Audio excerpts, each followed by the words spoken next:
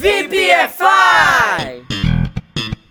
Salve, salve, VPFIers! Vai me falar que você não começa o ano olhando o calendário para ver quando caem os feriados e fica na torcida para cair na sexta ou na segunda para aproveitar aquele feriado prolongado. Então, sabe me dizer como é que se fala essa expressão em inglês? Feriado prolongado? Vamos para um challenge, um desafio e ver se você acerta. Let's check it out. Letter A, long holiday. Letter B, far holiday. Letter C, big holiday. Letter D, extended holiday. Sim, esse tá difícil mesmo, galera. Mas vamos lá. Se você escolheu a alternativa A, congratulations, você mandou bem demais. Quando vamos expressar que temos um feriado prolongado, usamos a expressão long holiday. E quando isso acontece, é só sair pro abraço e curtir de montão. Se liga aí em alguns exemplos. Damn, we won't have a long holiday because it's on Sunday. Droga, não teremos feriado prolongado porque o feriado é no domingo.